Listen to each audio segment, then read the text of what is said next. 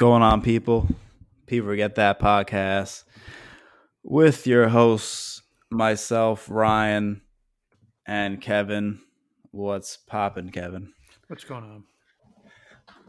I mean, do you want to get right off, start right off addressing the controversial tweets that you had the other day about the Lakers offseason, which generated a lot of noise from Lakers fans. I got piled on by Lakers Twitter for really no reason. So let me just read the tweet anyway. Let's just read the tweet in question, which people are so dumb. But anyways, let me just go back to the original tweet. So this is when it seemed like there was like rumors that the pre-KCP signing. Yeah. So pre-KCP getting signed, there was rumors that like, oh, the Knicks have all this space, they might go for KCP. The Hawks have all this space, they might go for KCP. So I was operating under the assumption that the Lakers were going to lose KCP. So literally anything that I said was based off KCP will not be on this team next year. So here's what I said. Based off losing KCP, I said the Lakers got worse this offseason. Simple as that. If they lose KCP, name one above average 3-point shooter on the roster, which I intentionally said just to shake things up a little bit. Wesley Matthews is above average 3-point shooter, but sometimes you want to make your point, but make it a little more extreme than it actually is to get attention. I didn't want to get this much attention, but and then I said, "Oh, damn it! Why did it scroll?" I just saw that Riot Cole quote tweeted it. I didn't see that before. I was wondering why I was getting so much. Yeah, that's why, because he quote tweeted it. He didn't even reply to my whatever. He just sicked the dogs on me. He just said LOL. Yeah, he really did. And I said, if they lose KCP, name one above average 3-point shooter on the roster. Are they going to be better on D than last season? This is when they looked like they were losing Dwight. They're losing Danny Green. They might lose KCP. You know, and they're replacing them with Dennis Schroeder and Montrezl Harrell. And I'm like, okay, that seems like they got worse on defense. And I said, not good. Okay, and since then, they signed KCP, which totally erased now that tweet is irrelevant, and I don't believe that tweet anymore. Once they signed KCP, and then on top of that, they just traded JaVale and signed Marc Gasol. So now I think the Lakers got better this offseason. So but now there's so many people who I was even telling them, I'm like, do you understand? I'm rooting for the Lakers. Like, you guys don't understand. I think you came off as a Lakers hater. Opposing team, just like trying to downplay the whole situation. Yes. I got a lot of, here comes the narrative again, and all this. I'm like, guys, obviously there's a confusion here, but yeah, whatever. I got it piled on. Some of the fans were nice, and they would be reasonable and have a conversation. Other than were just idiots. Some of them were responding to things that I didn't even say. They were saying things that I agree with, but in a way that made it seem like I disagree with them. So there was a lot of weird stuff going on, but whatever. Now that doesn't even apply anymore because I feel like the Lakers have gotten better, which is exciting as someone who's rooting for the Lakers because of LeBron.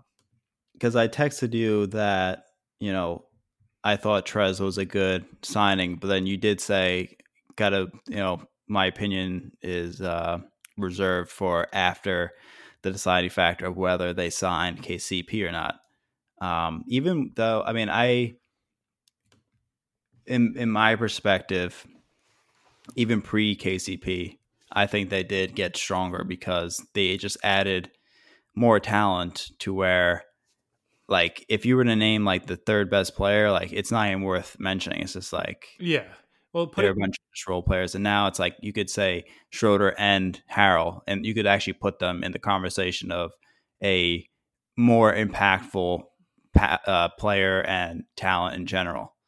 So based off that, I think that, it was a good offseason, but, KCP, I think he's making like $15 million, which is okay. He's not an elite 3-point shooter, but he's a good 3-point shooter, and he was big. He played well in the finals, which is what matters. So obviously that's another nice pickup. They got Wes Matthews, and the two big additions were Trez for 2 for 19, and then Schroeder in a trade. And we didn't talk. We talked about Schroeder already pre-podcast. But yeah, we both like that for the most part, I would say. And I think Montrez is a very good signing just because I feel like the Hornets I bet offered probably 3 for 50. Like I bet they threw some money at him just because I mean he is an offensive talent and he's relatively young. He's 26 years old, and 26 years old, he had a career high, just won Sixth Man of the Year, 19-7, one of the No, league leaders in field goal I percentage. think And I he was think 24-9 per 36. I was about to say he's 24-9, 24-9 per 36, 58 from the field, so very efficient from the field. Doesn't do anything from deep. A positive on, I think he's underrated on defense. His advanced stats also agree with that. I just think like he just didn't have a good playoffs, and recency bias just suggests that he's just not a good defender. But I mean, he's undersized. He's 6'8", playing the center position.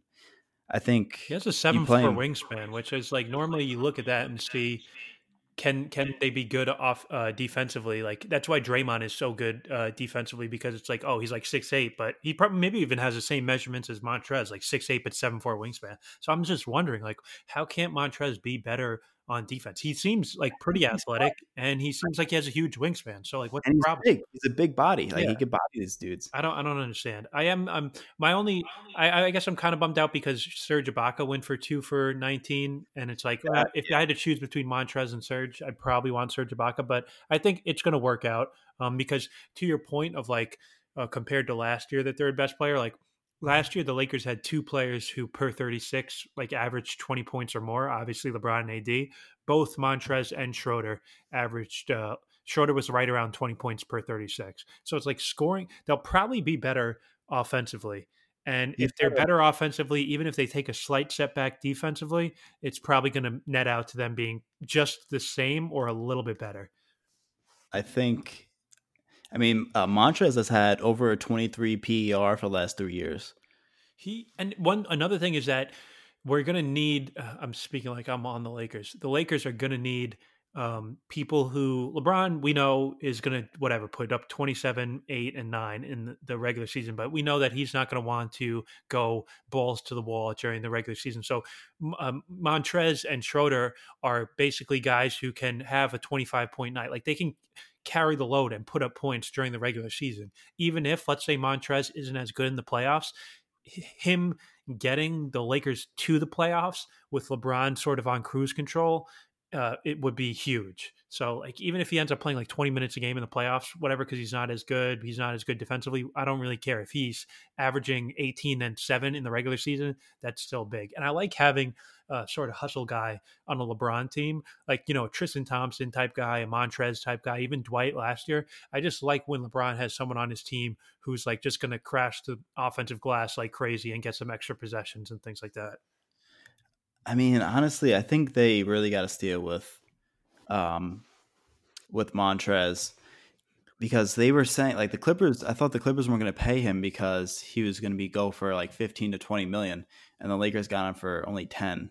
And I think that's just great value, great value.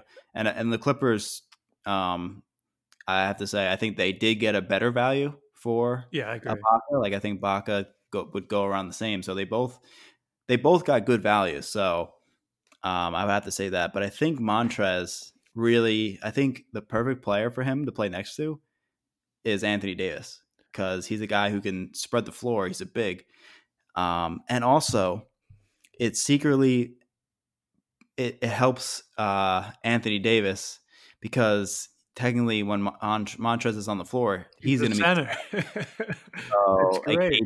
AD is going to be utilized. Like he'll be like the tallest guy. I don't know. Like he'll just like Montrez is basically going to do all the dirty work that Anthony Davis seems to shy away from the center position, while AD could do everything that he wants as a uh, power forward slash small forward as opposed to power forward slash center. And I think it's just like the perfect fit. I think Montrez is just gonna be great. The spacing. I mean, Wes Matthews. Let me see. What did he shoot like 36% from three? I mean, For his career, he's 38%. I was excited about that when I saw it. Yeah, I mean he's 34, 35, so I think he's solid. Like he'll get you the shots. He'll probably shoot like three threes a game at like 38%. He's basically they just got him as a discounted version of Danny Green, Yeah. which is totally fine. Danny might be like a little better on defense. He's a little bit younger, but offensively there probably won't be much noticeability from the exchange. And it's not like last year they had like elite shooting, elite spacing. No, they didn't. I actually checked their numbers from last year. They shot 34.9% from three as a team, which was 21st out of 30th. Hmm. So like I mean, they were in the bottom tier in terms of 3-point shooting in the league, which is pretty crazy to think about. I think honestly, they're probably going to be right around the same mark because it's like, okay, Danny Green and Wes Matthews are probably about equal as shooters. I understand Danny Green had like sort of a down season. Maybe Wesley Matthews might have like a big season and shoot 40%, but you don't look at this team and say, man, this is a really great shooting team, but they just have Right. to be not like the worst, basically. Yeah. They just have to be a threat enough to where defenders have to go out and actually defend them Yeah. at the 3-point line. That's what really matters. Like you have to be a threat. Like Ben Simmons, they're shying off of him. They're going to play him in the paint pretty much while he's at the above the line, the 3-point line. So you just get, you surround LeBron with an AD with, Wes Matthews, KCP, and Schroeder, they're all threats. Like you have to defend them at the 3-point line. So that's, if 4 out of the 5 guys can shoot threes, that's enough. I think that's what you need. And the thing is, like when they had that last year, let's say like 4 out of 5 players could shoot threes. That fifth player wasn't really a threat offensively. Like Montrez is a threat offensively. Like he's great in the pick and roll. And yeah, maybe Schroeder's not the greatest 3-point shooter, but he's enough of a threat. But he can create his own shot. He could do much more playmaking, solid passer. Just smart offensively. And he showed that last year that he's not a good stats, bad team guy because he was, on the struggling Hawks for most of his career. Last year with Chris Paul, he just played, winning basketball. And I think that is a huge, both these two pickups are a huge, I think they upgraded. Like this is what I expected when they first got LeBron, like these types of moves. Yeah. And they didn't really do that. But this season they did. So it's better late than never. I think Rob Pelinka, I mean, I was pro Rob Pelinka when people were shitting on him. I just think that anyone who can be Kobe Bryant's agent he has to have some sort of talent. So I think people just look at him and he's like this quirky guy and has these nonsense quotes and stuff like that. And they just look at him as like, he doesn't deserve his job, screw this guy. And I just think he's kind of hilarious. And I was pro Pelinka and he's rewarding the Lakers fans who believed in him because he's making good moves, and I really think that. I mean, I think the Lakers are in a great spot, and so I'm definitely in terms of how this offseason could have gone. They have to get like an A minus or even close to an A. So, and just to bolster their potential playoff rotation, they upgraded from Howard to Gasol, and I mean, Gasol actually can stretch the floor and he's good on defense. He may not be as athletic as he was, a couple of years ago, but he's a big enough body to be a threat in the paint. well, Where what I was worried about when they lost Dwight, like who's going to guard? Let's say they match up with the Nuggets again, who's going to guard Jokic? Because in the West, like that's really the only like post guy that you're worried about, right? So it's like now they have the guy who, okay, we're playing against Jokic. Like here, Marcus Gasol can guard him in the post. yeah, no, I mean it's just solid on defense. So and they got him for the vets minimum, so that's another value deal. Every deal, Wes Matthews for under $5 million. Montrez for 10. They traded Schroeder for not much. Danny Green, some picks, and then Marc Gasol at the minimum. I think those are all just great value additions, and they definitely bolstered their standing at the top of the the contenders. And on the other side, I think that the Clippers actually did a fine job getting Ibaka for only $10 million a year, 2 for 19 player option in the second, just like Montrez. And they also got Luke Kennard for a bunch of second rounders, pretty much, maybe like 2.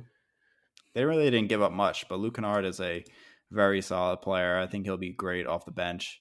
If he can stay healthy, he was hurt last season, but his numbers are good. Like he's a great. I think he's 40% from three for his career. He's like a little bit of a creator in terms of like I think he averaged some assists. He I think it's like 17 points per game last year, maybe per 36. So I like that move for the Clippers too because they need like someone who can. They didn't have enough ball handling. Like they didn't have enough creators. So I thought that was a nice move. Yeah, I mean for his career, he's 40% from three. Last year, I mean, it looks like he's only getting better. He's only 24 years old. Shot 50%, 40% on 6.5 attempts, so good volume. And high field goal percentage on 16. He got four assists too. Yeah, and I think it's like the Nets getting Shamet. Like Shamet's a better fit for the Nets, and Kennard is a better fit for the Clippers. Like the Clippers need that ball handler, creator type player who can score a bit. Where the Nets need like an off ball guy who's just going to make threes, catch and shoot, space the floor. So I like that move for both teams. Yeah, because the Nets obviously don't need like Luke Kennard would be better with a ball in his hands. He'll be more productive. Shamet is just going to get you 10 points a game and shoot, 6 threes on 40%. I mean, last year, not this year, the year before, it was a shortened season, but I mean, he shot like 43% from the field on like, let's say 5.5 attempts. So, I mean, he shot 40% pretty much his entire career from downtown. So, they just want guys who are better off the ball. Especially if they get Harden, but even still without him, with guys that excel with the ball, Kyrie, KD, Dinwiddie, LeVert, those guys are always at their best when they're playmaking because they're very obviously the two superstars are elite at playmaking, and then the other guys are very good just at playmaking in general. So I think Kennard could be.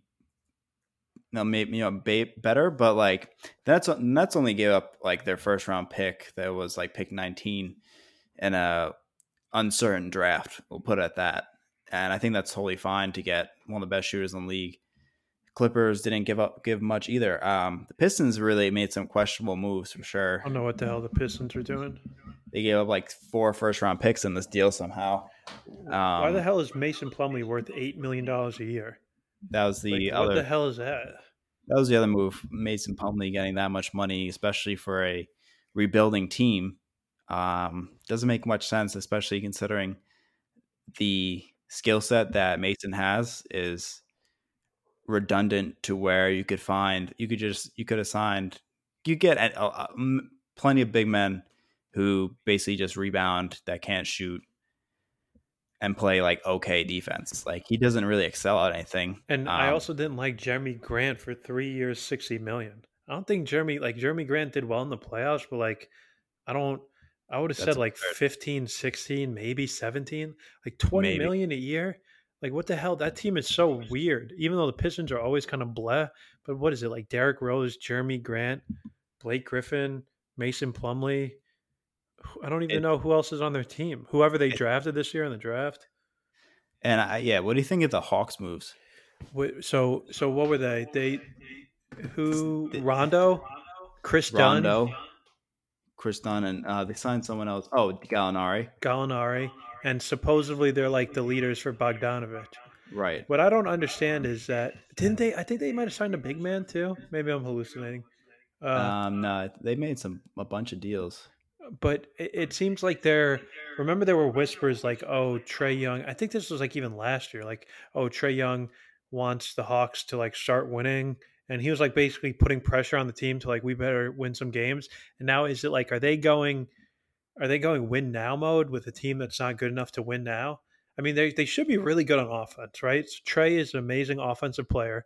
Danilo Gallinari, if you look at him, his stats. Like he's really good on offense. Bogdanovich is a good offensive player who can shoot. Danilo can shoot. Trae Young can shoot. Um, Chris and Dunn's really good on defense yep. to negate Trae Young's weakness. Rondo, like whatever you want to say about him, he is an extremely smart player. Could do some like little mentorship vibes with Trey. I don't hate that. And yeah, then you'll have. They still have Clint Capella. They still have Clint Capella. They still have John Collins. They got their top 5 pick. I'm not going to pronounce his name. What is it, like Okongwu, I think? Yeah. And now, so that's what there's rumors that he's a guard, so what happened? He's a guard, so I mean the John Collins thing is interesting. He puts up numbers for sure. No, Okongwu is a big man. So that's why, he's a big man. He played for USC. I mean, I'm not going to pretend like I watch him, but I know he's a big man. I'm pretty sure he played center. So that's why there's rumors that like maybe John Collins is on the move because they drafted a big man. Then they also have, like you said, Clint Capella, and it's like, and then Danilo Gallinari is going to probably play a decent amount of power forward. You would think, right? Yeah. Like a stretch 4 vibe. So how many big men can they have? And how much money do they have? Like, isn't John Collins like up for a contract extension? Like maybe I think he might be a free agent after this year. What? I mean, John Collins, I don't think they're going to pay him. Yeah, I don't think they could pay. How much is Clint Capella making? Like $12 million, $15 million? Can they pay him 15, Danilo 20, Bogdanovich 17? And I think they have Evan Turner and Chandler Parsons on. They're paying them too. So it's like, I mean, the Hawks, will they make the playoffs? I mean, I guess so. I don't think they're going to be like a top 5 or 6 seed. So like, I guess they're trying to go get the 7 or 8 seed, which I mean, okay, I guess. Then other side, okay, like I'm pessimistic, but it's like at a certain point, what? Like they were taking on bad contracts or picks. They were doing bad, and they got one strong asset in Trae Young.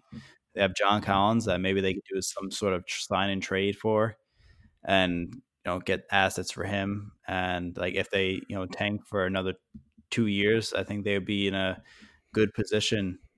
But then it's like maybe they can't wait to tank because like Trae Young's like, bro, like we need to start winning, otherwise I'm out of here. So I could understand. I guess I kind of see it both ways. Like if it's with these like star players, sometimes you just have to start winning, otherwise they're going to leave, but they might leave anyway. So I don't know. I don't hate what they did, but I'm not like in love with it either. They should be good on offense, so for sure. They're just spending a lot of money. Like I feel like the best. I mean, obviously it's easier said than done, but to find value in free agency and bolster your team this way, like the Nets found Dinwiddie and Joe Harris. Joe Harris was just like cut from the Magic and had a long-term injury, and he comes out now he's making like $18 million a year. And what did you think of that? It's a lot to invest, but it doesn't affect our flexibility. It only affects the tax bill, which I'm not paying. Right. So it's like, who cares? Like, is he probably worth like 15, 16? Yeah. So they a little bit of an overpay, but like you said, it's not your money. So it's like, who the hell cares? And if what that's the whole thing. It's like, if he's on your team, you can re-sign him and bird rights or whatever. There's all these rules, but if it's not preventing them from signing somebody else, then yeah, why not?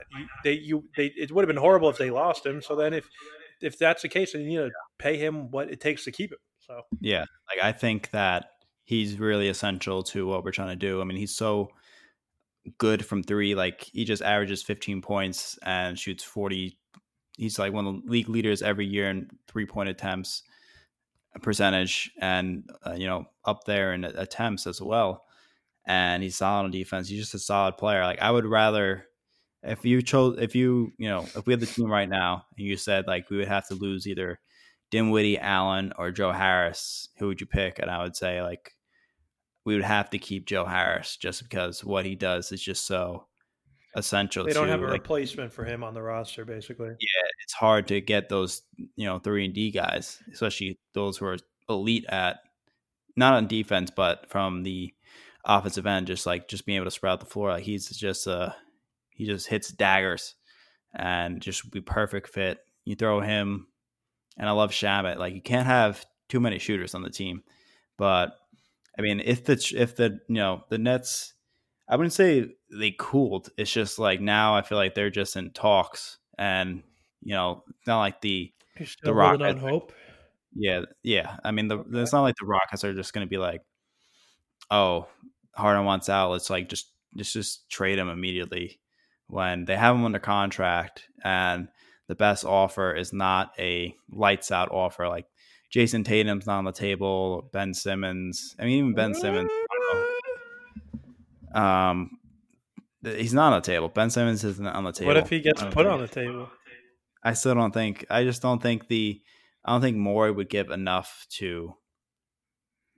I don't think they would just make ends meet. I think it would just be if Morey's trade proposal would have to be so ridiculously absurd that he couldn't say no. But I don't think really like on the Philly side, I don't think Harden is worth that much to them. I think, there was a super fan on Ryan Russillo's show, Chris Ryan, I think his name is from The Ringer. Yeah, I listened to the pod. Yeah, and I don't think he wasn't crazy just for trading Ben Simmons for Harden like straight Well, up. what Like he he wasn't made a really good point is 2 years of James Harden really worth that much more than 5 years 4 years. of Ben Simmons or whatever it is, 4 years or 5 years left on his contract. So my thing was like when I was thinking about it, I'm like, okay, let's say they do that trade. Why wouldn't it just be Ben Simmons for Harden straight up? If I'm the Sixers, I'm like, I'm not throwing in like, oh, three Exactly. first round picks to like even I feel like that they're almost equal value. That's the thing. That's what I like. I think the Sixers don't. I don't think either side would do it because I think the Rockets are like, we want more. Like, all right, you got the player, but we want like some picks too. And the Sixers are like, no way. Like Ben Simmons, we got him under contract, and he's only like 23 years old. He just made like All NBA. He's one of the best defenders in the league. Like that's insane. Like Harden's only there for 2 more years, and we have this guy for 3, and he's like 8 years younger. But they would probably and maybe I'm wrong, but I imagine part of the trade, if they did that, would be like signing Harden to an extension. Probably, but I mean the age difference is there, the contract years, and like I don't think that. I think the Sixers, the Rockets want more, and the Sixers just wouldn't be able to do it. And then you have the whole factor of um, Tim Fertitta Tita just not wanting to give up James Harden to Morey after leaving.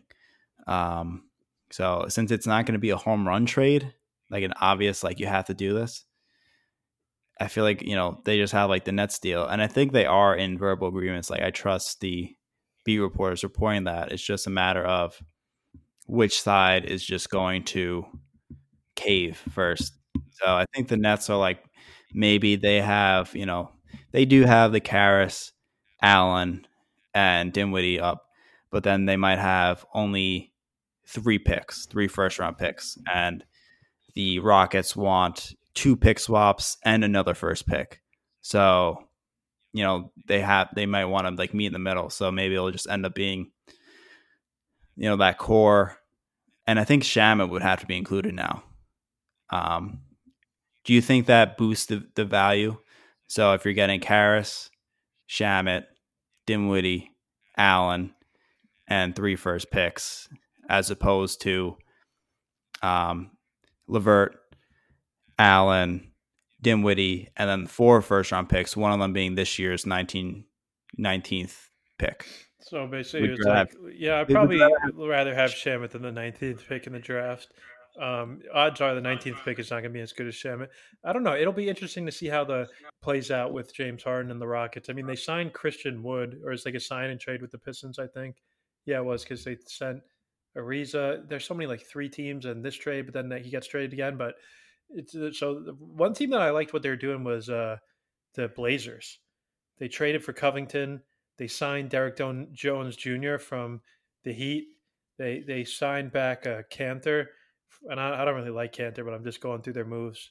And they one more. What am I thinking? Covington, Derek Jones Jr., Cantor, but they have like a they vote Mello, what? Mello. Yeah, they re-signed Melo, but they were always like a team that was sort of lacking defensively and just lacking like a little athleticism and lacking as with like swingmen. I just like the Derek Jones Jr. and especially the Covington moves. Now they could have some like real lineups like Dame, CJ McCollum, Covington, Nurkic, and then like someone at the four, whether it be whatever Carmelo or whether it be Zach Collins. I don't know, but like I like their moves. Yeah, I mean, there's nothing. I think they make good moves, but It doesn't put them over the top or anything, but I that's think the thing. Like, people are like, "Oh my god, the Blazers off season, it's incredible." Portland, I don't get Portland in general. Like, what's going on over there? well, Is it's it? just a marriage to McCollum Lillard duo. That's what's going on. Since they're not going to break that up, so they have to do the best they can around that. But Portland in general, like what's there? I feel like that's like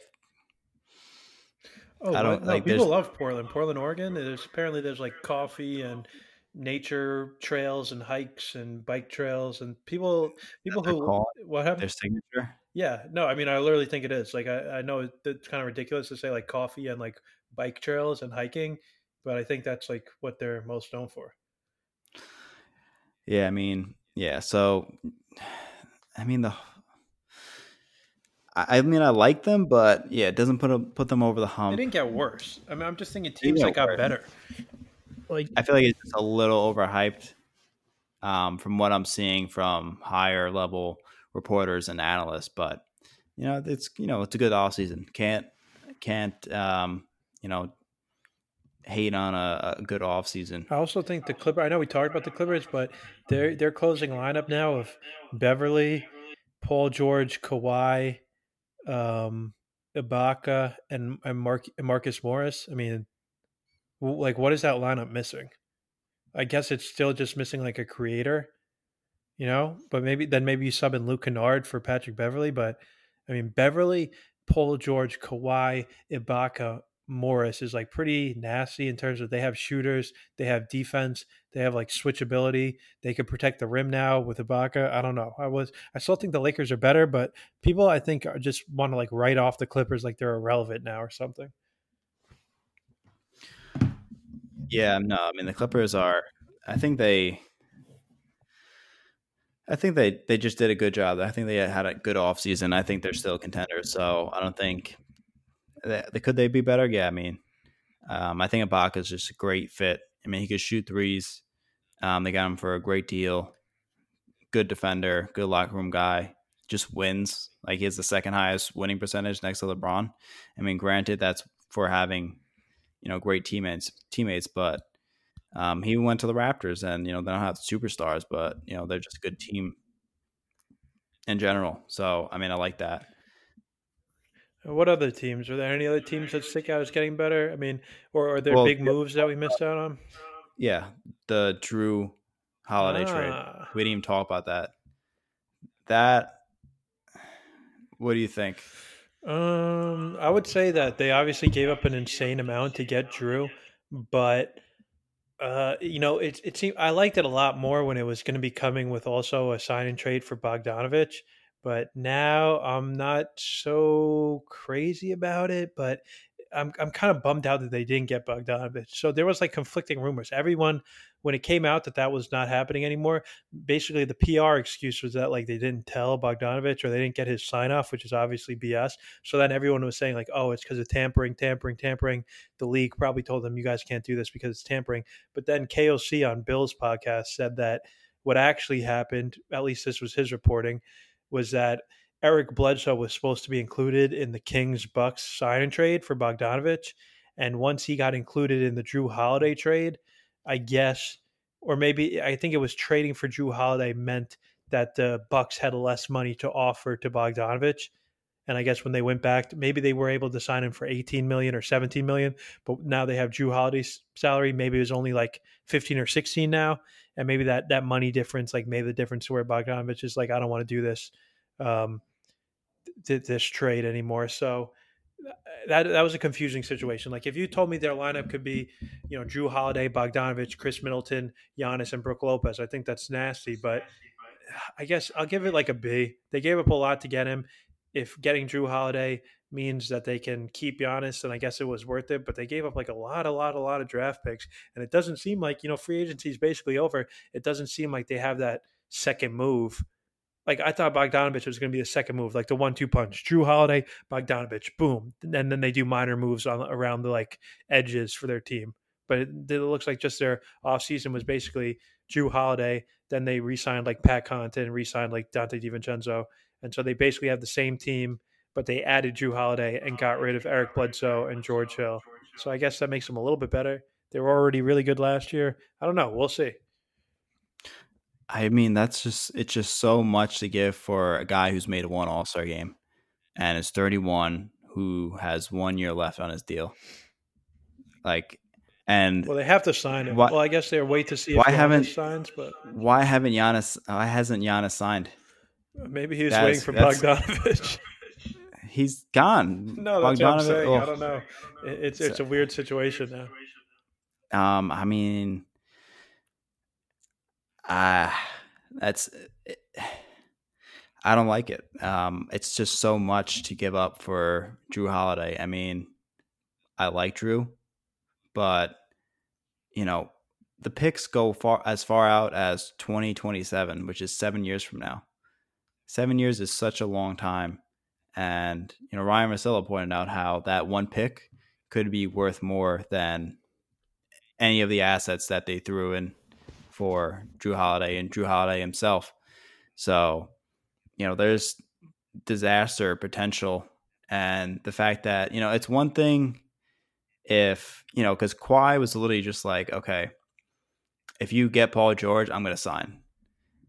Like, did Giannis say, if you get Drew Holiday, I'm going to sign? I'm going to sign a max, a 5-year max? Marcel brought up a good point. It's like, why doesn't Giannis collaborate with the Bucks a little more? If it's like, oh, we have to do whatever it takes to get Giannis to stay, why doesn't Giannis communicate with them and be like, you know what I'm saying? It's like, because if Giannis stays, like they limited their team building in the future.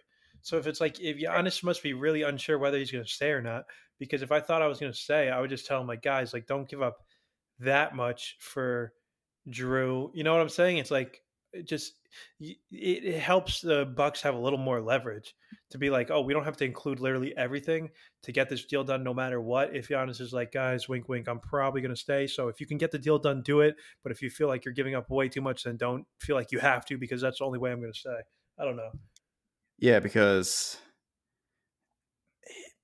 like next thing you know, I mean, I just don't. It's a very risky trade that they didn't get Bogdanovich, and I mean, then they got called for tampering, which is funny. But I mean, the league's opening an investigation. But like I said, I don't know if KOC seemed to say that tampering was not the reason why the Bogdanovich deal fell apart. Maybe he's wrong. He could be wrong, but that's what he was saying on Bill's pod. So he's hope he's not giving old Billy Boy faulty information.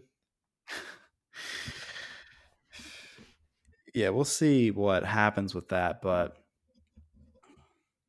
I mean, I do like the 1-2-3 of Giannis, Chris Middleton, and Drew. It's just they're not very. It's deep. better, but they're not very deep. It's just like they made such bad offseason moves. Like, would you rather have?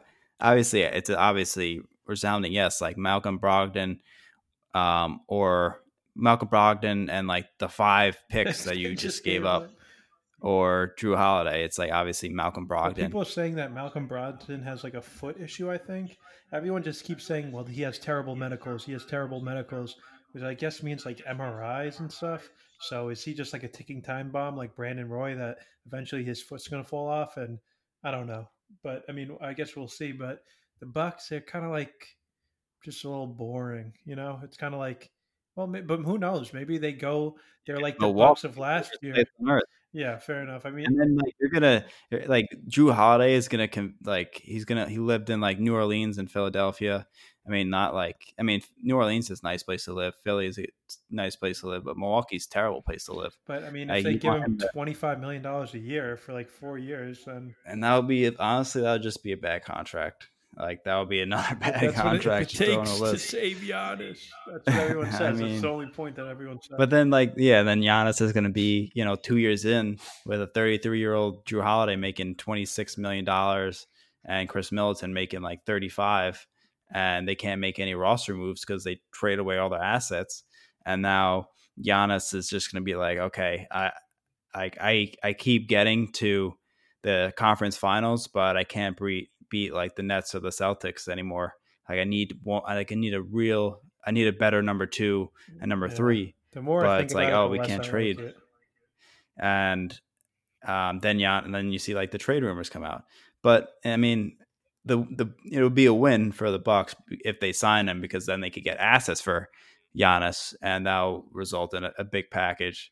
And then they could trade away Drew and Chris Middleton and just do a whole big rebuild over. But obviously, even if like you get those picks, like there's obviously not even close of a guarantee to get a generational talent like Giannis. So the main goal is to keep Giannis in Milwaukee till he's dead, pretty much. So now but let's say best case scenario, the Bucks win the title next year. Giannis resigns, and they resign Drew Holiday. Like, so then that's their team. And it's like you're saying, like, yeah, Drew Holiday's not getting any younger, and then it's like your whole team is basically going to be Giannis, Drew Holiday, and Chris Middleton. But I guess if that's good enough to win next year, then why wouldn't it be good enough to win the year after that? Maybe they hit on one of their first round draft picks. I don't know. They must have been doing this deal under the impression that they were also going to get Bogdanovich. And then they didn't get Bogdanovich. And now it's like, they gave up too much. Come on. They gave up too much. Like you said, they have to re sign Drew now, because you could say, okay, let's say they win the title and they say, you know what? We're not going to commit ourselves to Drew big money long term. We won the title. Giannis re-signed. We're happy. So then they let Drew go, and then I mean, I guess they could sign a free agent in replace of him. But then it's like if they let Drew go, what are they going to replace him with? They just trade all their draft picks. they can't, exactly. They have to keep him, or they have to sign another big free agent. Which, what's Milwaukee's track record with signing big free agents? 0. Yeah, Chris Middleton. They drafted Chris Middleton, and they drafted Giannis. So they basically have to sign Drew long term now. I don't know. It's an interesting situation. I mean, hopefully Giannis is happy. Yeah, that's a no for me, dog. But yeah, I guess I'd probably give it like a C+ now that I think about it longer. I really just honestly wish, for the NBA's sake, that they got Bogdanovich. I think him going to the Hawks, like, who the hell cares about the Hawks? But I don't get what they're doing. Also, in news of just sad NBA news, Klay Thompson. Womp womp womp. That was terrible. I was actually like pretty bummed out about that. Like, not even on like a basketball. Like, it just like actually bummed me out. Like, I was like, damn, what the fuck? I mean, we had just talking about how we have this contender in the East in the Nets like coming online this season, and then we have like this reemergence of a contender in the West with the Warriors coming back this season, and then it's like, boom, nope, no, you don't. Yeah, they just take it away. It's terrible. And yeah, and like when you saw, Shams come out with the, you got notifications on because it's the start of like all this madness going on, and you're expecting something good to happen when you get a notification, and instead you get Klay Thompson hurt his leg and needs to get an MRI. Like, that's like bad news. The next thing you know, a day later, torn Achilles, out for the season. And next thing you know, Warriors went from perennial contenders to, racing for that 6th to 8th seed, just like that. And then the future is obviously bleak because we don't know what Klay is going to look like. I mean, the thing is, he tore his AC. It's 2 different legs now. So it's like one leg might feel better, but then like, because you have to put, more pressure on the opposite leg when you hurt the other leg. So you don't want to put pressure on the ACL that you just tore. So just rehabbing is going to be a bitch because you have to monitor both your knee and Achilles. And Achilles takes 2 years to fully recover, 1.5 years probably to just, get back on track without, like, 1.5 years, you're going to be feeling soreness after, like, you play a game, but 2 years, you'll be basically back to normal. So Clay just tore his ACL, and that has, like, a similar timeline to, like, whether you'll feel like 100%. And then he tears his Achilles. Like, that's just like a huge step back for him. And it goes to show, like, the timeline for contenders is very short. And we thought when KD went to the Warriors, like, next 5 years were theirs minimum. Like, that was like one of those teams where it's just like, there's no fucking way they don't just rack up all these titles. Like, everyone's in their prime. They're so good. Like, they're just like, no one's even, you can't even get close to them. And, they won some for sure. Obviously, they were the best team of all time. But next thing you know, is the dynasty over? How good is Wiseman going to be? I don't know. They made some nice moves, some decent moves. Kelly Oubre, he's a solid player, but obviously not half of what Klay Thompson was. I mean, Clay's, I think he is like just the greatest 3-and-D guy ever. I mean, I guess it depends. Because he's not really a playmaker. I mean, all he does is shoot threes, and like, not all he does. Like, he can just, like, he could put on the floor, obviously.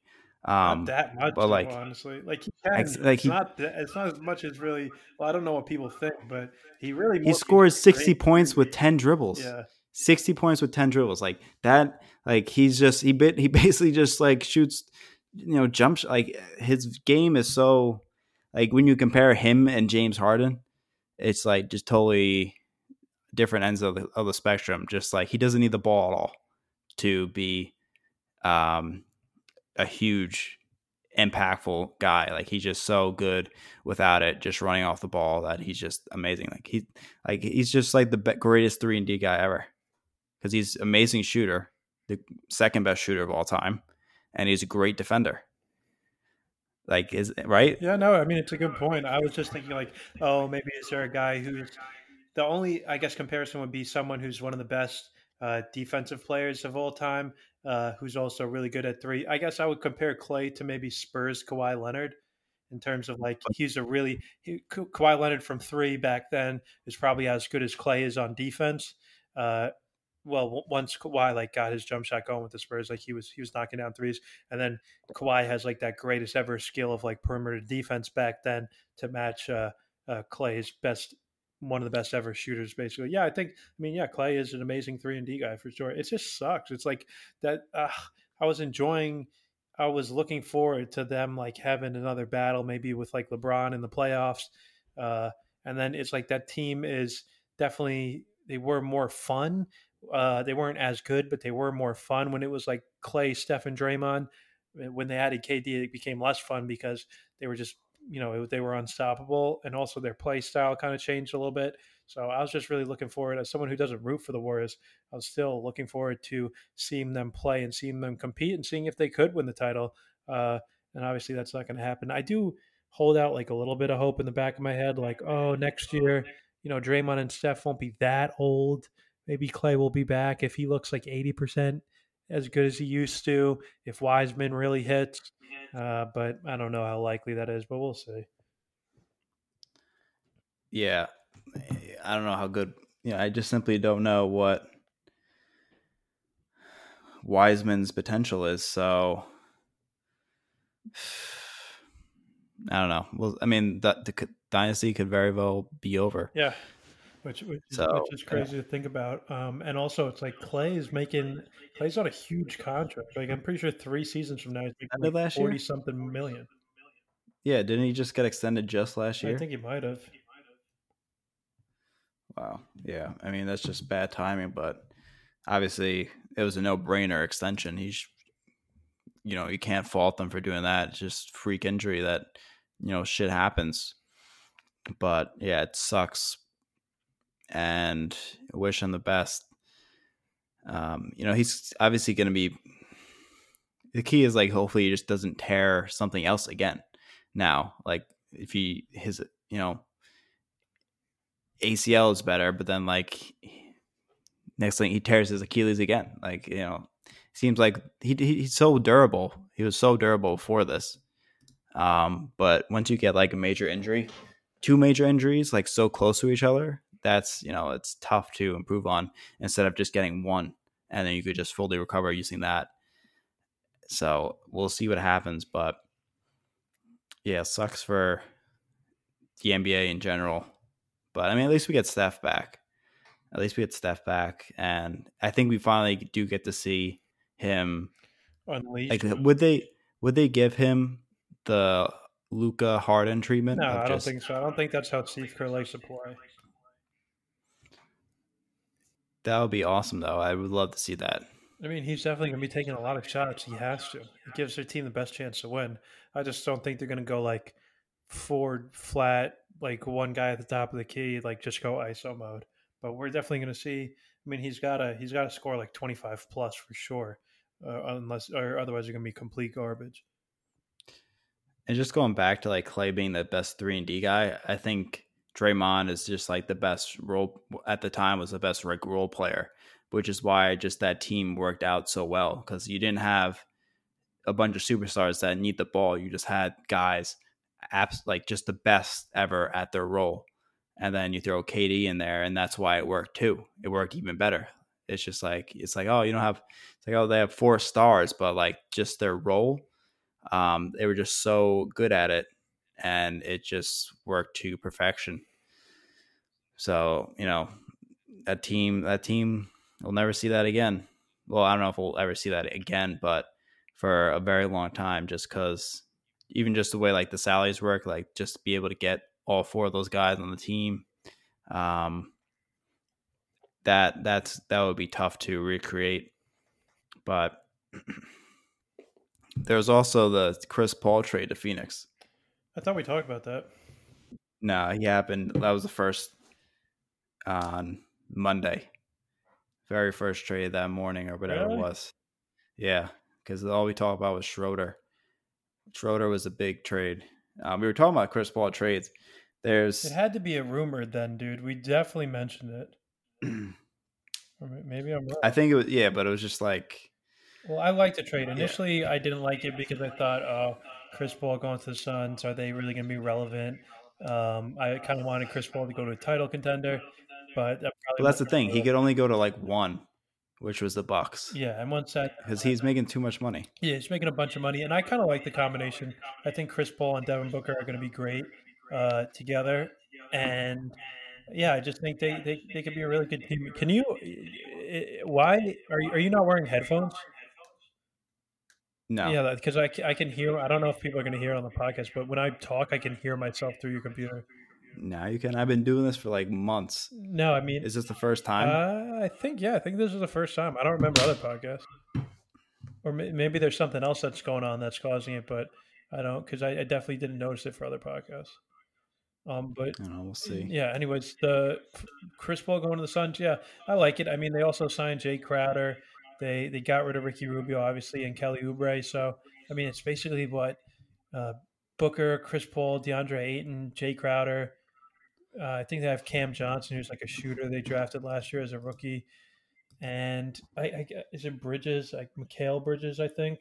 So they're going to be an interesting team. They should make the playoffs. I'll say that. And then the Wall for Russ rumors, which made no sense.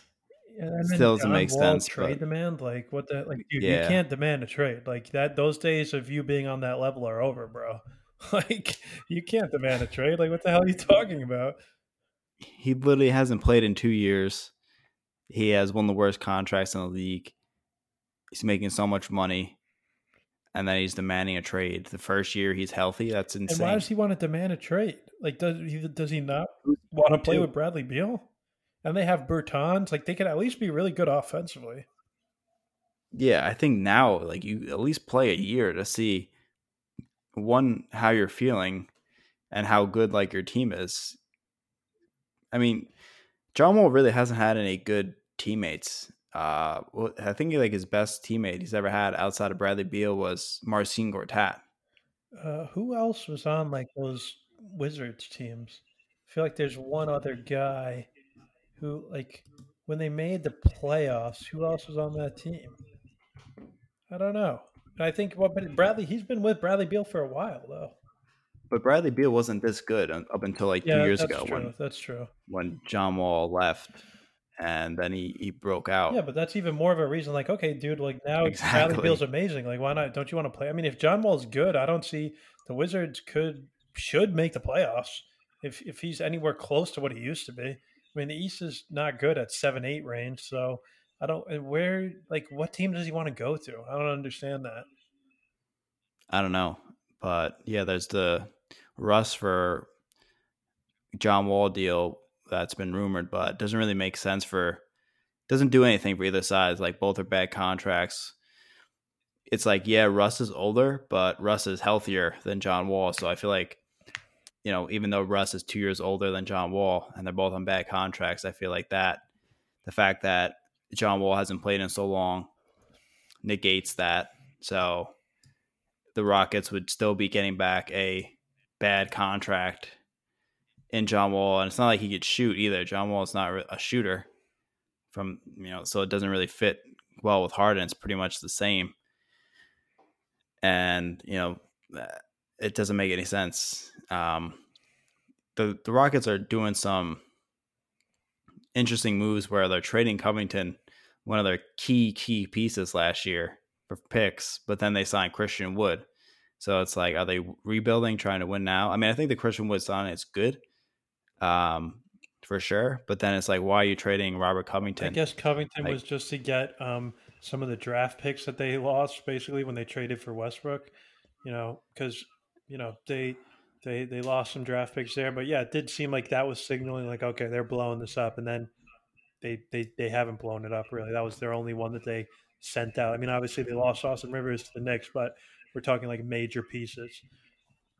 yeah, but I mean, seeing Harden, I mean, Russ and trade rumors is not doesn't support the case that they're trying to win now because Well, is they Russ and trade? Well, I guess yeah. If they're the John Wall well trade the rumor, Wall and trade rumors, yeah, that like sparked up for a second, but I just think like, well, the Hornets were another one. Like, oh, they could trade for him. Then they gave Gordon Hayward 4 for 120, so they don't have that room for Russell Westbrook now.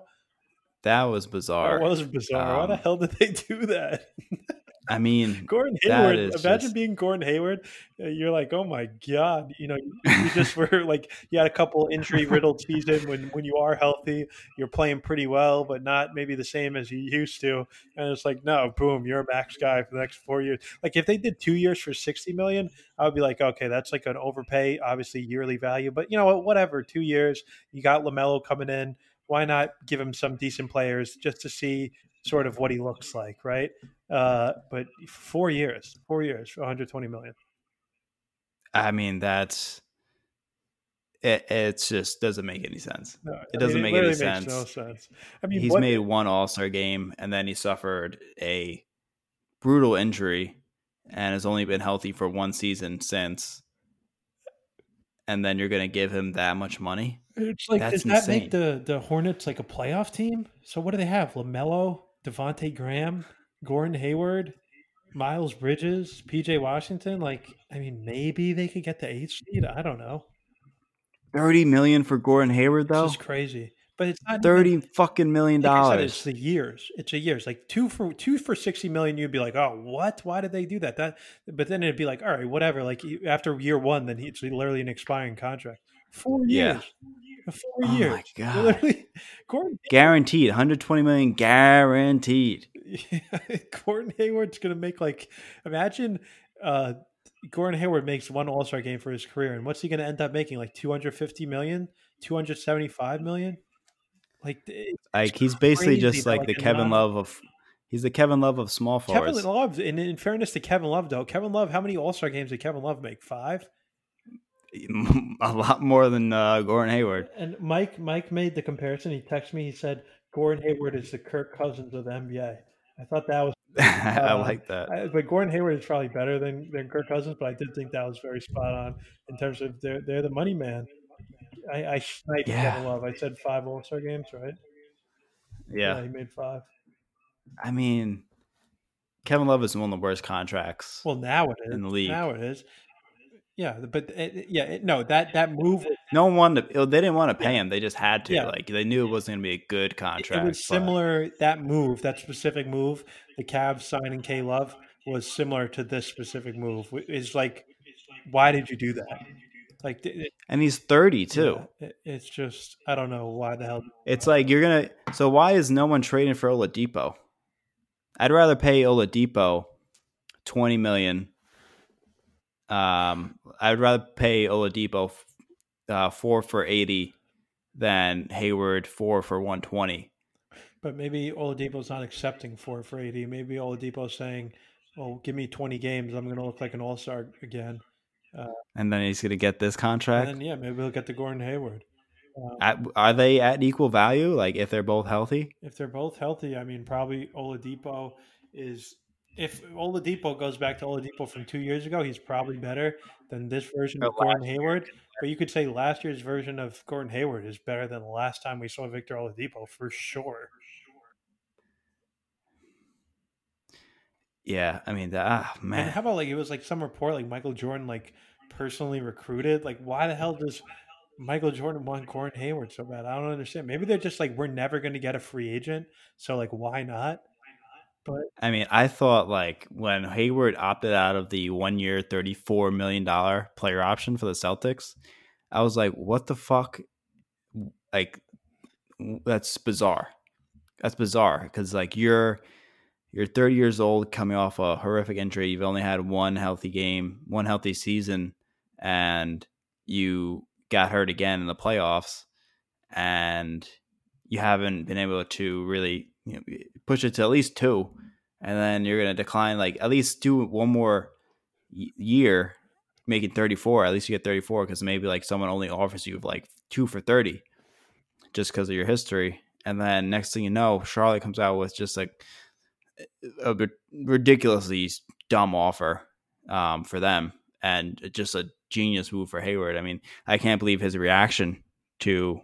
I wish I saw his reaction, like privately, when his agent's like, "Yeah, they're gonna offer you 4 for 120." He must have like orgasmed like on the spot. Just so like funny because the whole, like you're saying, the whole idea was that if he opted out of that 34 million this season, it would be because he would get less money annually, but a longer deal. Like people were thinking 4 for 100, let's say. So he would lose $9 million this year, but he would get long-term security and still like a decent average annual value for his salary, like for longer years. But no, he didn't even. Well, I guess he lost like $4 million this year, but it's not that big of a deal when you get 90 million guaranteed the next 3 years after this year. So, and there was rumors that like, oh, they were going to do a sign and trade. The Celtics were going to sign and trade him to the Pacers and get maybe Miles Turner. And I think it was Miles Turner, and like the Pacers were like, okay, we'll give you Doug McDermott too. And then the Celtics were like, no, we want Miles Turner and Victor Oladipo or TJ Warren. And I guess the Pacers were like, go fuck yourself, maybe. Or even then, they were just like, once the Hornets offered Gordon Hayward that contract, he's like, why am I getting signed or traded anywhere? Like, yeah, I want to go to Indiana. I want to, because that was a rumor. He wanted to go back to, he's from Indiana. He wants to play for the Pacers in his home state. I guess a little homecoming, but it's like, who the hell cares about that when there's a team willing to offer you $120 million? Yeah, I mean, but like, yeah, because at the same time, Hayward could have taken the player option and then gone like a 4 for 100-year deal after if he played well. But he could have also like broken his leg again. That's the thing.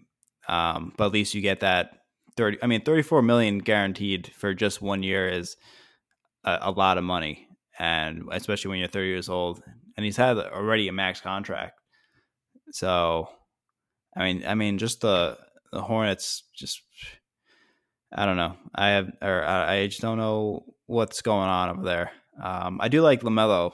I'm warming on the idea of LaMelo Ball being good, just because like he's so tall, he has a good handle, good passer. I don't think he's gonna be great, but if he could shoot, I mean, he has the the tools to be an all-star, but that's the key. Like, can he shoot at a good clip? Like, that's going to dictate whether his success in the NBA.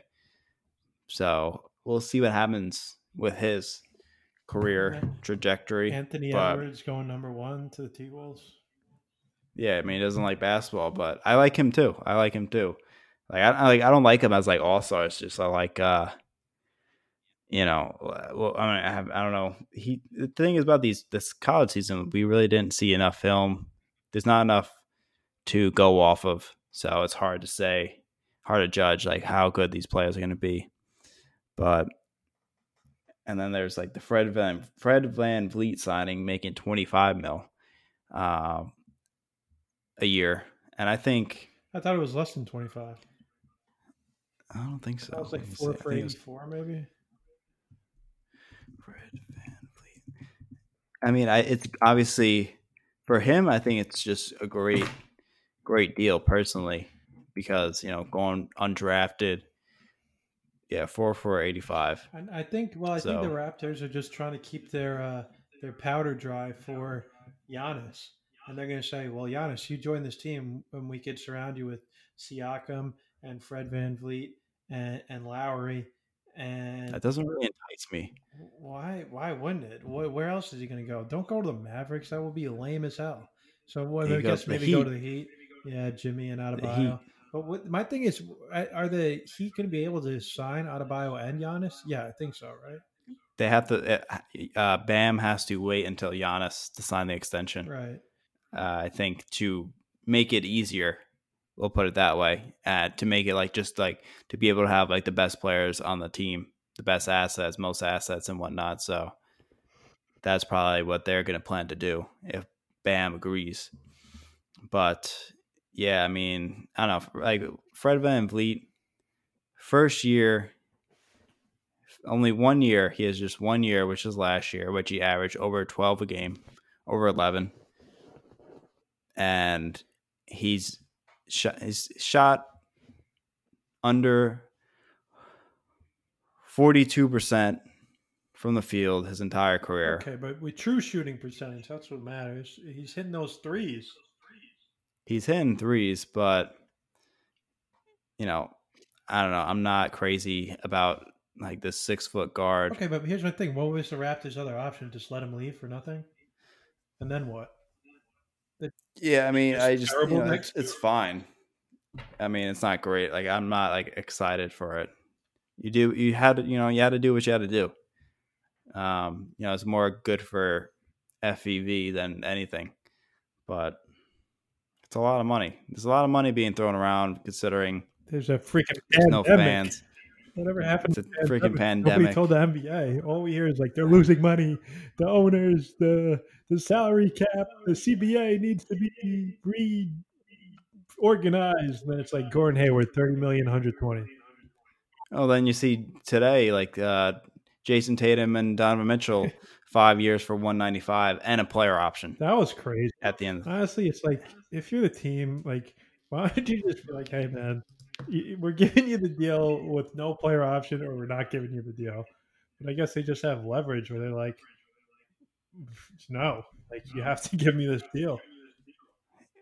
Like what?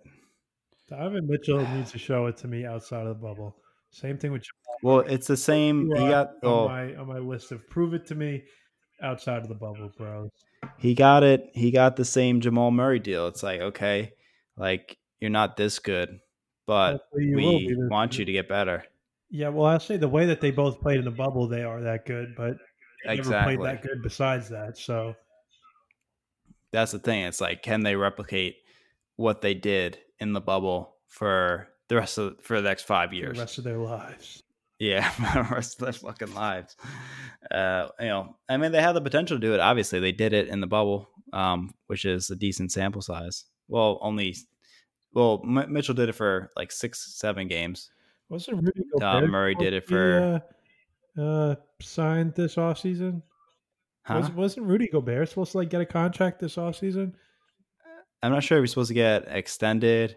I think I saw like they're deciding whether to extend him or not. So I think he could be a trade deadline guy to watch for, just because like I don't think he's worthy. He's not going to That's get an like the interesting one. max. He'll Yeah. get less than the max, but then the thing is like, do the Jazz want to commit to him long term, and then it's like that's your team. But he's not getting the max. Like what is the max? Like they're going to pay him $40 million? Hell no. Or four for I mean what the like 4 for 120. Yeah, I mean, I guess I could see something like that.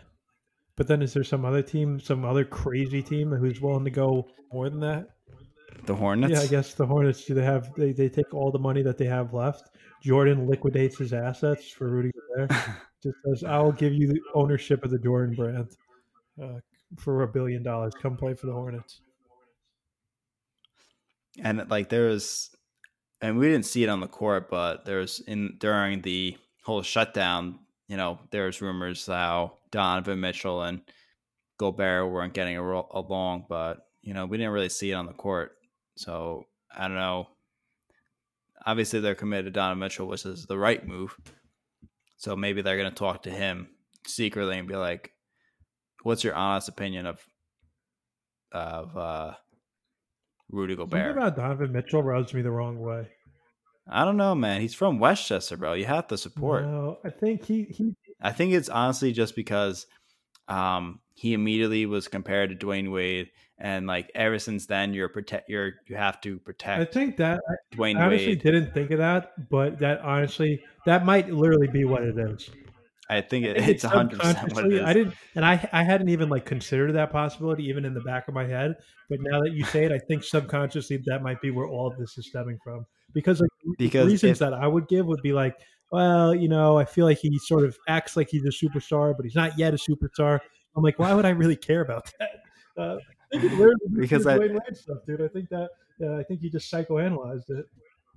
Because if Donovan Mitchell becomes like better than what he is, then you're just going to see more Dwayne Wade comments, and he simply just won't be like as good as Dwayne Wade. So you're really just like defending Dwayne Wade in his greatness, and not necessarily trying to say Donovan Mitchell is a bad player, but just that he's not as good as one of the greatest shooting guards. Because I mean, it's a lot to say.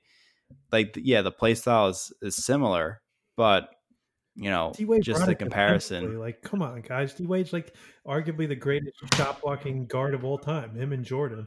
So, and I don't see that on defense from Donovan. But you're probably right. I'm gonna stop being a quasi Donovan Mitchell hater. I will still say that I need to see his bubble performance outside the bubble to be able to commit to him as a superstar. Right now, he's a star. We only saw a superstar in the bubble. We need to see superstar outside the bubble. But I'll stop being. I'll stop looking for reasons to not be on the Donovan Mitchell bandwagon, while also maintaining that he's never going to be as good as D-Wade. Look at that, live on the podcast. Yeah, we can work through some stuff. That's fine. No, I think it was a good point. I think that's probably exactly what it was about. I mean, the D-Wade comparison started like last year. Not like I think they started his rookie year like they were just like, this guy's right. the next Dwayne Wade. As soon as he basically entered the league and he started playing well, because I mean I haven't seen him being compared to anyone else really. It's literally pretty much just solely Dwayne Wade. Has anyone checked Dwayne Wade's Twitter lately? Has he done like a bunch of tweets trying to make everything about him lately? Or I mean, I can't stand Dwayne Wade anymore. I wish he never tweeted.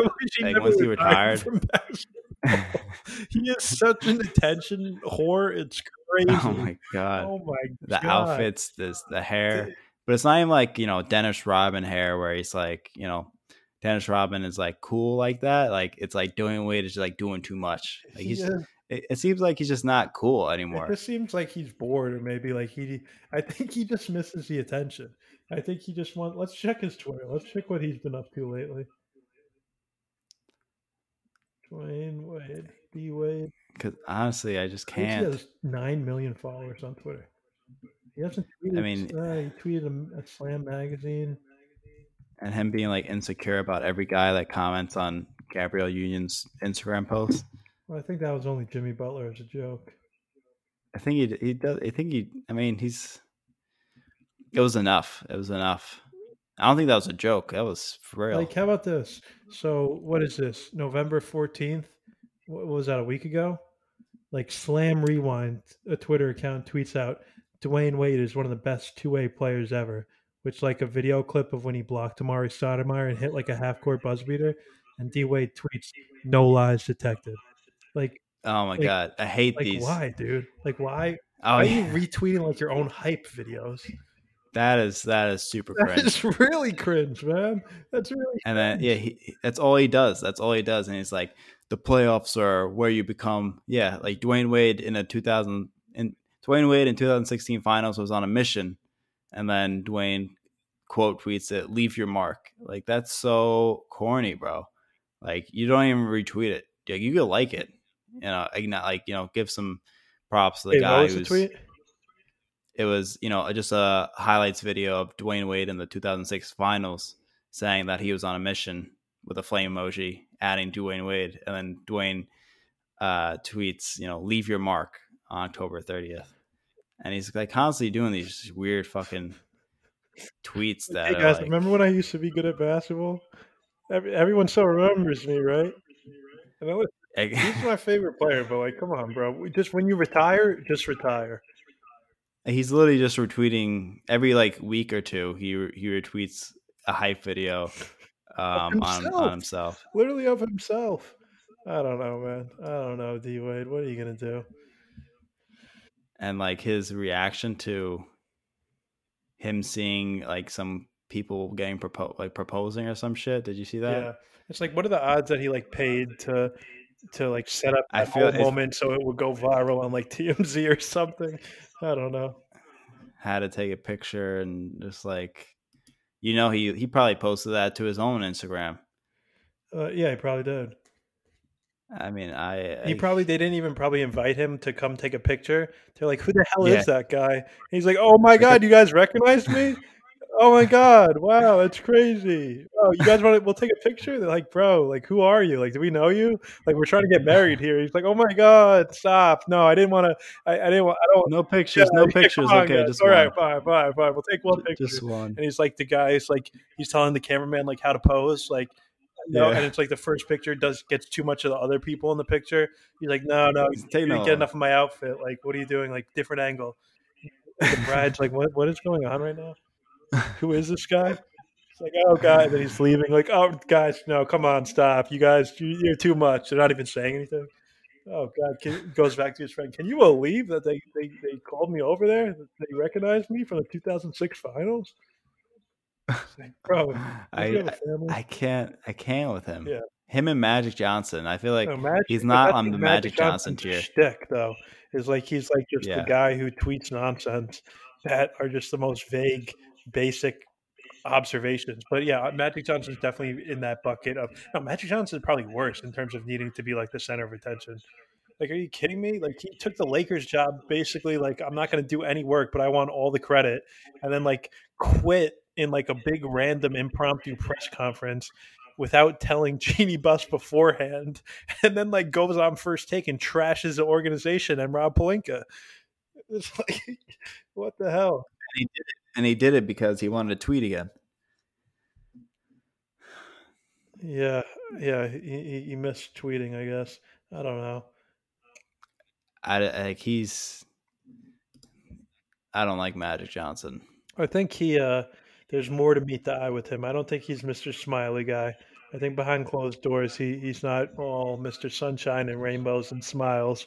I think he can be he's cutthroat. But come on, Magic.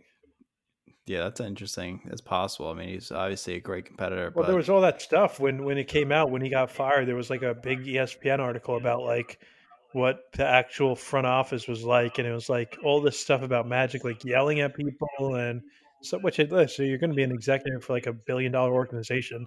I'm not saying you're not allowed to yell at people, but it doesn't necessarily match up with his public persona of Mr. Happy Smiley guy.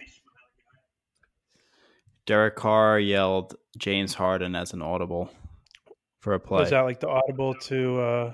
I'm trying to make a good joke. I don't know. When he shoots it for the field goal. I don't know. This is a play where he holds onto the ball for the whole play clock.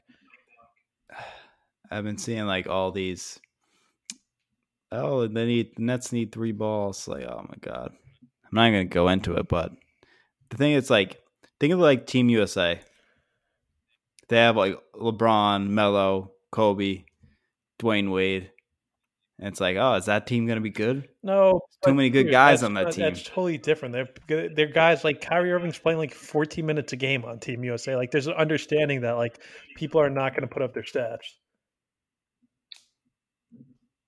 That's not a fair comparison. Okay. Well, I mean, I just think that. Yeah, I think it would be obviously. How about this? If the Nets don't get James Harden, do you think they're going to win the title?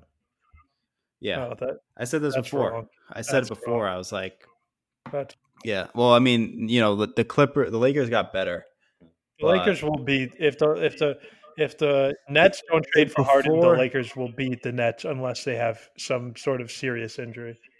Before the so before the free agency and the draft, I would say yeah, but I'm less confident now that the Bucks have been better. Has got Bucks, Clippers, and Lakers. The 3 other contenders have gotten better, and the Nets they got a little better, but they haven't made the move, the impact that the other teams have done, like the win now move, which makes me feel like they, you know, they're still talking to James Harden because they still haven't used their mid-level exception, which is weird now because they can't really use it on anybody because no one's really deserving of it. So I don't know why that happened. And you know, they like this is the year, like they're all in already. So, you know, they would have made a move to, I mean, the Drew trade was obviously too much to give up for, you know, the Nets, but you know, there's other guys that they could have went for, but I think they're still talking to the Rockets, and it's really just a matter of time for whoever caves. Because listen, James Harden has made it clear that he wants to go to the Nets. He declined a 2-year for $100 million extension, or did he? Body armor, which is pretty. Yeah, I don't know what happened with that, but I couldn't tell if it was cap or no cap because he zoomed in on him uncapping the bottle, but then he finished on the cap. So either you do the normal video of you unscrewing the cap on a bottle and leave it at that, and that's it, or you take a picture of a cap, or you just take a picture of a cap. Yeah. Like, because it didn't make any sense. Maybe he was intentionally being ambiguous because what made it confusing was zooming in on the cap at the end. If he didn't zoom in on the cap, I would just said, "Oh, he's taking the cap off, no cap." He zooms on the cap, and I'm like, "Oh, so should we just be focusing on the cap?" But if that's the case, why didn't you just put a cap? Like you said, yeah, take a picture of a cap. I don't know. Weird. Who knows what he's doing? Yeah, I think that was in regards to the extension because he did that like right after. So, but then, like, why would the Rockets leak that they offered him an extension if they didn't actually offer him an extension? That would just make him more pissed off. No, I think that's actually a good point. So it's like, why? Or it could be that he got offered the extension and he's saying like no cap, like I'm that serious about wanting to leave, right? Maybe could be that. That I mean that makes like the most sense, but it still doesn't really make that much sense, right? Because he hasn't publicly done anything to say, like, we've just seen like sources say James Harden is serious about leaving, and we haven't seen him do anything, like no like tweets or shit like that. So that was like his first public, like, yeah, I'm seriously trying to get out of here type of thing. But you know, I think he really just has to, if he wants to get traded, just say I'm not fucking playing. Just don't play. Just tell him that you're not going to play and you're going to make it as difficult as possible. If you really want to leave, like immediately, like that's what you have to do as a player because you really don't have that much power. Yeah, but that's when I start to support. Then I would support Tillman Fertitta fining him for his entire paycheck. If you're not going to come to play, that's fine. But when every day that you don't come to play, whatever your paycheck is, we're not paying you. Period. And What if he fakes an injury? if he fakes an injury, screw him. I would get our doctors to say that there's nothing wrong with him. But what if he just says like, no, it Yeah, hurts? well then I would Can you like? Because that you would be can't so prove. scummy. I think that's what Vince Carter did with the Raptors. I don't support that. That's when I draw the line for the players. If you're faking injuries not to play, or you're saying you're not going to play when your team wants you to play, that's when I am like, nope. Now I'm pro owner. I in it goes like either way because you could get traded Okay, but literally. here's what I'm saying. You can get traded whenever, and that scummy when the Clippers roll out the red carpet to re-sign Blake Griffin and then trade him 2 months later to Detroit. Yeah, that is super scummy. Does it sometimes suck when a superstar just says like, I want to get traded and screw you and get me out of here? Yeah, sometimes that sucks. But I don't know what the comparison of the owners would be. Like James Harden saying, "I'm not going to come play basketball for you guys, even though you're paying me to play basketball," is if like Tillman Fertitta said, "James Harden, even though you're playing, I'm not going to pay you." Like, and nobody would support that. So what? If Tillman Fertitta Right. just said, "Hey, I'm mad at James Harden, so you need to keep playing for the Rockets, but I'm not going to pay you money." That's the same thing as James Harden saying, "I'm mad at you, so even though you're paying me money to play basketball, I'm not going to do it." Come on, I don't support that on either end. Um, so, and I have no problem with James Harden demanding a trade. By the way, like I don't care. It doesn't bother me even one bit. And if I was the Rockets, I'd probably trade him because two years left on the contract is when I would take trade demand seriously. If you have 3 years left on your contract, I'll say, and I don't want to trade you, I'll just say, screw you, dude. Show up to play. Because Yeah. if we want you on our team, you're not going to ruin our team with 3 years left on your contract. You will be coming to play for us. At the end of this season, if we want to discuss trades, we'll discuss trades. Because then you run the risk of like, oh, okay, if you don't trade Harden, then at the end of this season, now he has 1 year left on his deal. And then at that point, he could just say, screw it, I'm just going to wait and I'll just sign with whoever I want in free agency. Now you're going to get nothing from me. And if you trade me to someone, I'm just going to tell them I'm not going to re-sign. So what you can get from me is going to be low. 2 years left is basically like the perfect time to start taking a trade demand seriously. Yeah, and like if you're in the Rockets position, and let's say like the extension, he actually did decline the extension, then it's like okay, then we really should just trade. We should just try to trade him because like let's say they wait another year and then James is on an expiring and he's not signing extension, then you have to trade him then, but no one is going to.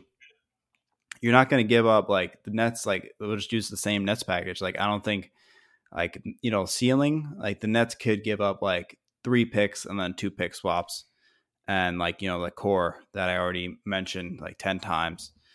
But instead of it's just James Harden expiring, like maybe you'll get like 2 firsts and maybe a pick swap, maybe. So like you already lost like 2 assets. And maybe 3. It could be 3. Like I don't think like if the Nets did well, if like let's say next year like the Nets did really well and they're like now like Karras was an all-star and blah blah blah, and it's like I don't know if what other offers would be on the table. Maybe that's what they could do, but like training expiring is different because obviously you need the team that is giving that is trading for him. Harden has to at least verbally agree that he will sign a contract, but nothing is guaranteed in the NBA. We've seen some crazy shit. So now like now in the Rockets scenario, it's the best time to trade him. But the problem is obviously right now, I don't think that there is a obvious offer that is making them say, okay, like we have Jason Tatum on the Jason Tatum and a pick or Jason Tatum and Marcus Smart. Like this is an easy move. We can just replace our franchise player with this potential franchise player. And, that's, the obvious move. Instead, it's like, okay, we get a couple good pieces, be competitive, get some picks for it, replenish our picks that we lost with Westbrook. And, just we could say to the owners, like, listen, we did lose James Harden, but, we're still competitive to where we're not tanking. Like there'll be like a 40 win team without James. So I mean, they won They won 46 or something last year, so that wouldn't be too far off. But, maybe 38 wins. Like, the Nets made the playoffs last year. They won like 38, 40 games without Kyrie or KD. So, like, these guys that they're training for aren't like a joke. Like, they're solid players. They're just not like, they're looking for that tier one player prospect with the potential.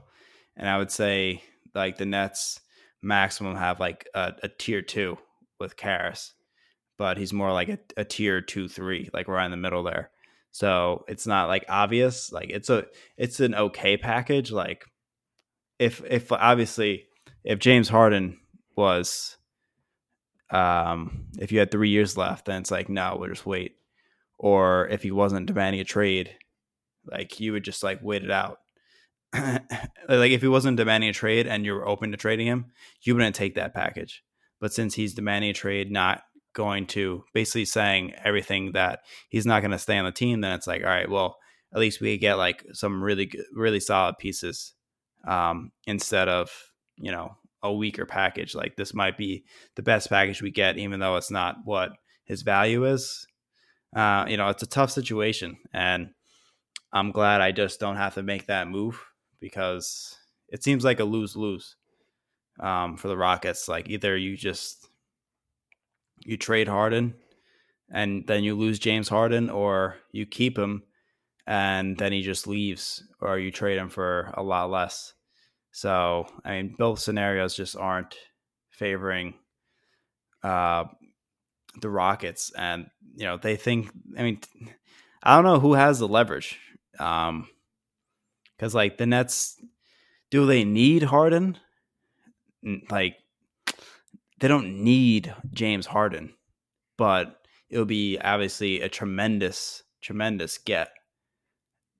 But can like, they don't have to. They don't have to, give up their mortgage, their entire future. So that's like kind of their leverage. And if like James is like, I'm only going to go there, then like the Rockets are like, all right, well, we're not going to trade you. And then next thing you know, he's not expiring. And then it's like, he doesn't want to, any teams that can trade with him, like the Timberwolves, if they want to trade for Cat, it's like, yeah, James is like, I'm not going to live in Minnesota for the next, to finish out my career. So like, they're going to get shit for him. It's a tough situation, but I still think the talks are ongoing, especially the Nets basically haven't made any moves to suggest otherwise. And like all their moves, I mean, that's the thing, is like all their moves so far have been ambiguous to where they can fit. It would work with or without him and doesn't hurt their flexibility. But I did expect them to be more active if they, like hypothetically, if Harden wasn't literally publicly demanding to be on the Brooklyn Nets, I would expected the Nets to make more significant moves already, and they haven't, which tells me that they are. They have to make. Besides James, I mean, like they could get creative. I don't doubt Sean Marks. He always does like something that boosts the team. I mean, Shamet I think was a very good deal. They got Jeff Green for the minimum. What's his name? Bruce Brown was a good, really easy trade to make for the Pistons. Like a good way to see how good like a player is to see how the other fan base reacts to losing that player. And the Pistons were like, oh, fuck. Like, we just gave up fucking Bruce Brown for Musa. Like, Musa is like one of the worst players in the NBA. And Bruce Brown I looked at, like, he's just a defensive, like, terror. And he could pass the ball a little bit. And, like, the Pistons fans were, like, very upset that they lost him. So I'm like, okay, clearly this guy is solid. And, just a good trade. Because we know Nets fans know what Musa is. Musa is awful. One of the worst players in the league. So to get anything from him was amazing, and let alone a quality rotation player that could actually play. So, we have a really good GM, and I know he said the right things in the press conference when they're asking him, they're like, what are you doing about like the trade rumors and everything? He's like, do we have to mortgage the future? No, like I like the team that we have now, and I think that we're contenders and blah blah blah. Basically, we're just dancing around it and showing no urgency to make a move, which puts pressure on the Rockets because the Rockets were comfortable from getting the Rockets said we're fine getting uncomfortable, and next thing you know, like 2 days later, they're like they basically gave up on that and they're looking to trade. They're trying to trade him. So it's been quiet the last like 2-3 days, but I think we start seeing it heat up. By the time we record the next podcast, I bet we'll be talking about it again if it doesn't happen. Honestly, I think it's going to happen within the next 10 days. If it does happen, if the James Harden trade to the Nets is going to happen, it's going to happen within the next 10 days. Most likely, like possibly just by the end of the week. So we'll see. All sources said that I trust, the guy who came out of nowhere. I don't necessarily trust him, but Anthony Puccio, who broke the Kevin Durant and Kyrie news last year, reiterated it, saying that he's basically hearing the same thing. And, they have a verbal agreement. So they're probably just like, okay, we'll trade you for Harden for these pieces. But now they're really just like playing one of the teams, most likely the Rockets, are playing hard to get. And they're like literally like the Nets have the offer on the table and the Rockets are just like stonewalling them, just trying to act like they have offers on the table, that better offers, to make the Nets throw in another pick and or a pick swap or something like that, just to get, maximize James Harden's trade value. So I think that's really where they're at in trade talks. That just seems to make sense. That's just judging by the timeline and everything that's happening. So yeah, I mean, next week, you heard it here first. James Harden to the Nets. If it does happen, it's happening next week. This week, whatever. All right, I guess we'll see. Yeah. So either way, I'm excited though, because I mean, Kevin Durant, Kyrie Irving, contenders, man. Contenders. I think that's it for basketball. I ran through all the little bullets and notes that I have. Yeah, I mean, I don't think there's much else. Nothing crazy happened in the NFL. The Steelers are 10-0. The Jets are 0-10. The Ravens lost to the Titans. Ravens are 6-4 now, I'm pretty sure. Yeah, nothing too crazy. Justin Herbert balling out. Tua got benched in favor of Ryan Fitzpatrick. Not a great sign. Yeah, Packers blew a game to the Colts. The Colts are like 7-3 now, with Phil Rivers as their quarterback. The Chiefs and the Raiders having a high-scoring game right now at halftime. The NFC East is still terrible. I think the Eagles are in first place at 3-6-1 somehow. And basically everyone in the NFC is 3-7 except for the Eagles, who are 3-6-1. God, that's terrible. We might get a 5-11 playoff team. Yeah, oh I mean, that's God. Unheard of. I mean, I guess one of them will get to 6 wins because they play each other a lot.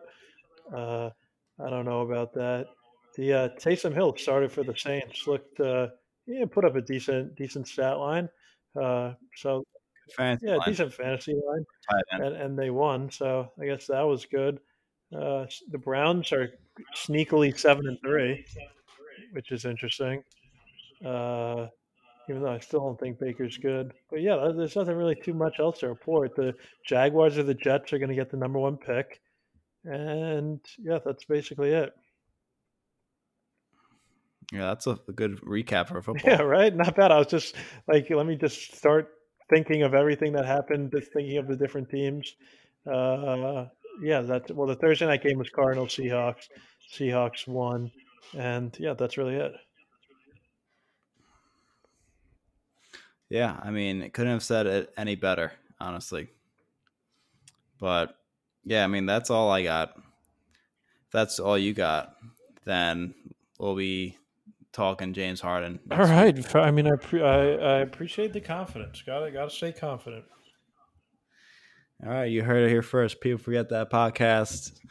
We're gonna start ratioing people ourselves. So we are gonna. It's no fun when the rabbit has begun. You guys think that you're gonna pile on us on Twitter because I said that if the Lakers lose KCP, they might not be as good or they won't be as good. Geez, people really. What bothered me the most was the overreaction. It's like the way the responses. You would think that I said the Lakers are going to be trash next year. That the responses were no different, as if I had said that. No different. It's just like, come on, guys. I gave a mild critique that they were slightly worse if they don't re-sign KCP, which would have been true.